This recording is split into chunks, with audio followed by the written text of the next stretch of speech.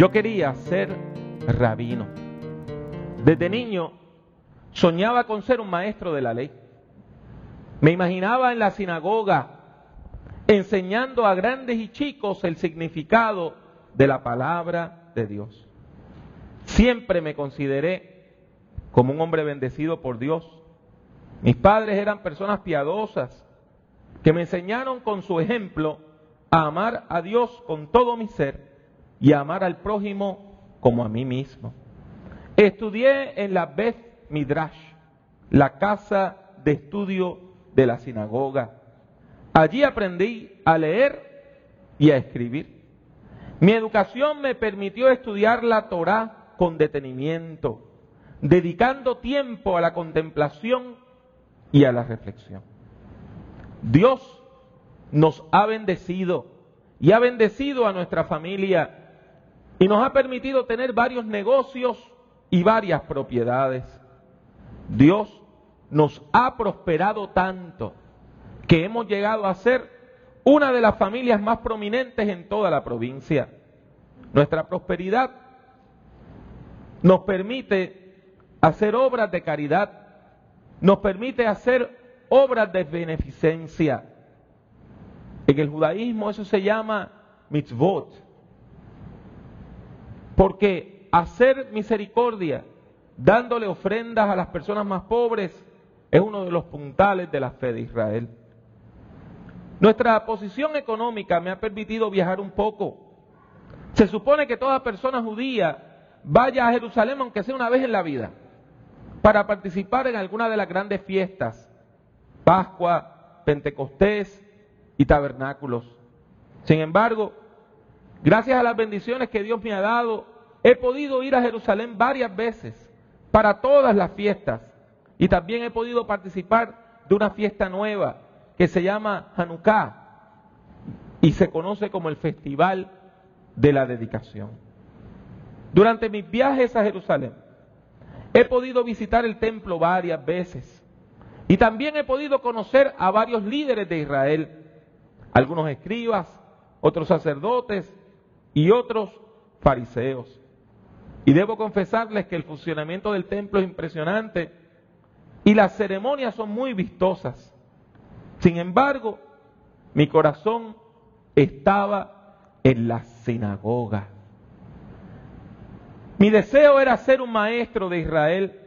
Me imaginaba en la sinagoga abriendo con amor los rollos de la Torá, los 5 libros de Moisés, y la Haftorá, los profetas, leyendo los textos y explicándoselos al pueblo. Mi padre, aunque conocía bien mis deseos, me recalcaba una y otra vez que yo tenía obligaciones y que tenía la responsabilidad de administrar todos los negocios de la familia, que esa responsabilidad iba a recaer sobre mí.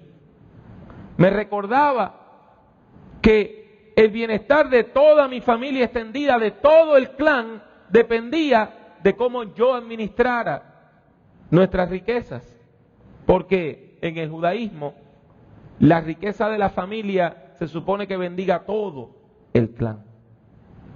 Por eso, por un tiempo, suprimí mis deseos de irme a estudiar bajo la tutela de uno de los grandes rabinos en Jerusalén.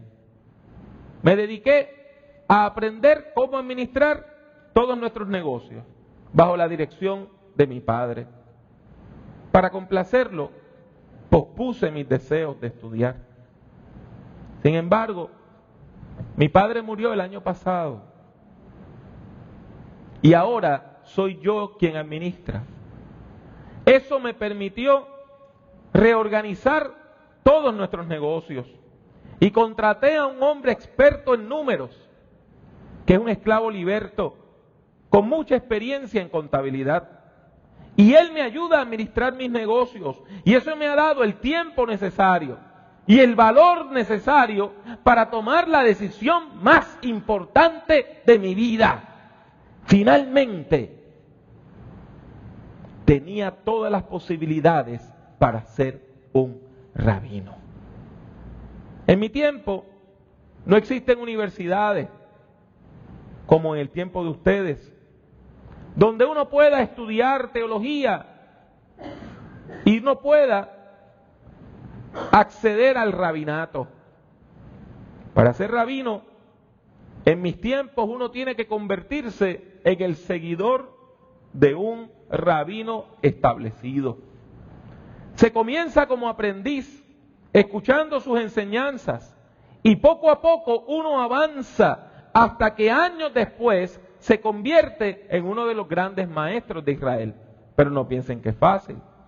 Es mucho trabajo, es mucho estudio, es tanto estudio como el que hace hoy una persona que en su tiempo hace un doctorado.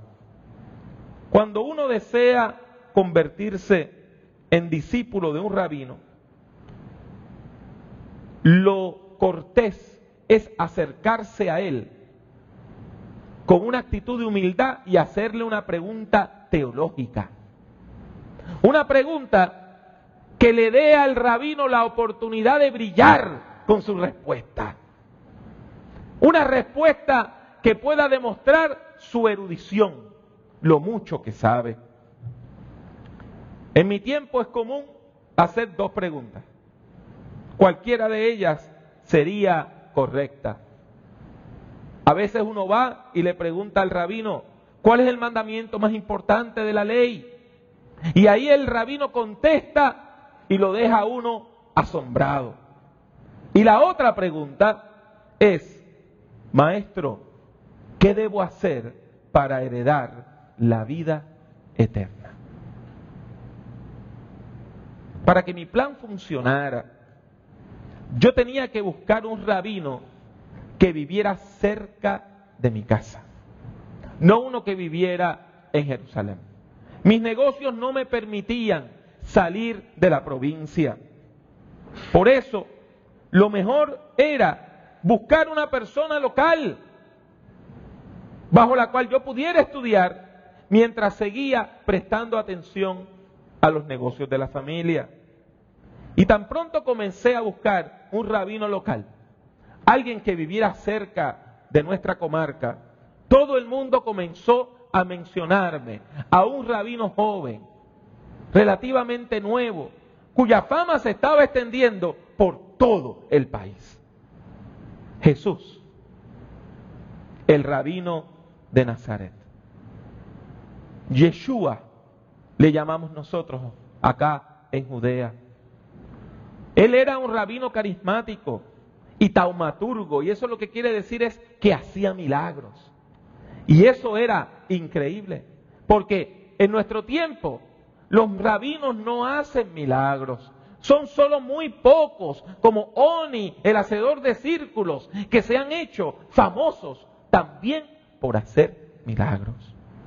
Yeshua no solamente era un maestro de la ley, sino que también tenía acceso al poder de Dios y hacía milagros que deslumbraban al pueblo.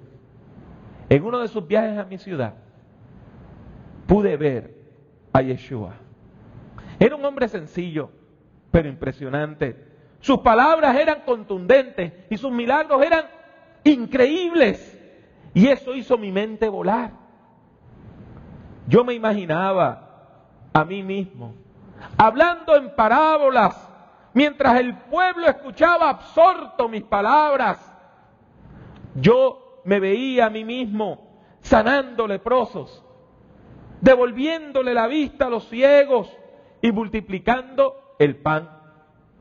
Yo me veía a mí mismo rodeado de multitudes que intentaban siquiera tocar el borde de mi ropa para recibir un milagro. Por eso tomé la decisión.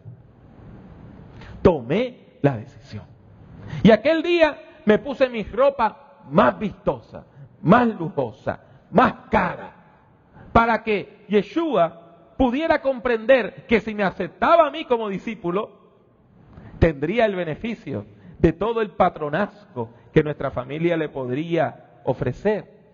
Podía recibir beneficios económicos. Mi familia podía patrocinar su ministerio, dándole el ingreso necesario para que viviera cómodamente, para que viajara a Jerusalén. Y quizá, quién sabe, para que se instalara allí y llegara a ser el más grande maestro de nuestro tiempo. Aquel día busqué a Yeshua por toda la ciudad. Finalmente lo encontré. Estaba bendiciendo a unos niños, orando por ellos. Y tan pronto terminó, salí corriendo y me incliné ante él. Para demostrar humildad, hinqué una rodilla en la tierra. Entonces le presenté la pregunta que demostraba mi interés en que él se convirtiera en mi maestro y yo convertirme en su discípulo. Le dije: maestro bueno, ¿qué haré para heredar la vida eterna? Yo esperaba que el Galileo me deslumbrara con su sabiduría. Yo esperaba que me diera una respuesta que me sacudiera. Sin embargo, Yeshua se negó a contestar mi pregunta. Solo me dijo: ¿por qué me llamas bueno? Ninguno hay bueno, sino solo uno, Dios. Los mandamientos sabes: no adulteres, no mates, no hurtes, no digas falso testimonio, no defraudes, honra a tu padre y a tu madre. Su respuesta me confundió. No estaba jugando el juego. No estaba siguiendo la costumbre de nuestra época. Era como si se estuviera negando a aceptarme como discípulo suyo. Sorprendido, le respondí: maestro, todo esto lo he guardado desde mi juventud. Yo esperaba que mi respuesta ablandara su corazón, que se conmoviera y me aceptara como uno de sus seguidores. Me llené de esperanzas cuando vi amor en su rostro, que me miraba con cariño, pero sus palabras fueron devastadoras. Me dijo: una cosa te falta. Anda, vende todo lo que tienes y dalo a los pobres, y tendrás tesoro en el cielo. Y ven, sígueme tomando tu cruz. Todo, pensé, todo. De repente comprendí que solo tenía unos segundos para tomar la decisión más importante de mi vida. Por un lado, tenía la oportunidad de convertirme en un discípulo de Yeshua, pero tendría que renunciar a todo mi dinero. Por otro lado, podía seguir siendo un hombre bueno, un buen judío, administrando los negocios de mi familia, pero jamás iba a llegar a cumplir la meta de convertirme en un discípulo de Jesús. O le fallaba a Jesús, o le fallaba a mi familia. Tuve solo unos segundos para tomar esa decisión. Entonces, afligido por las duras palabras del maestro Galileo, me fui triste, porque tenía muchas posesiones y no encontraba cómo renunciar a ellas. Yo quería ser.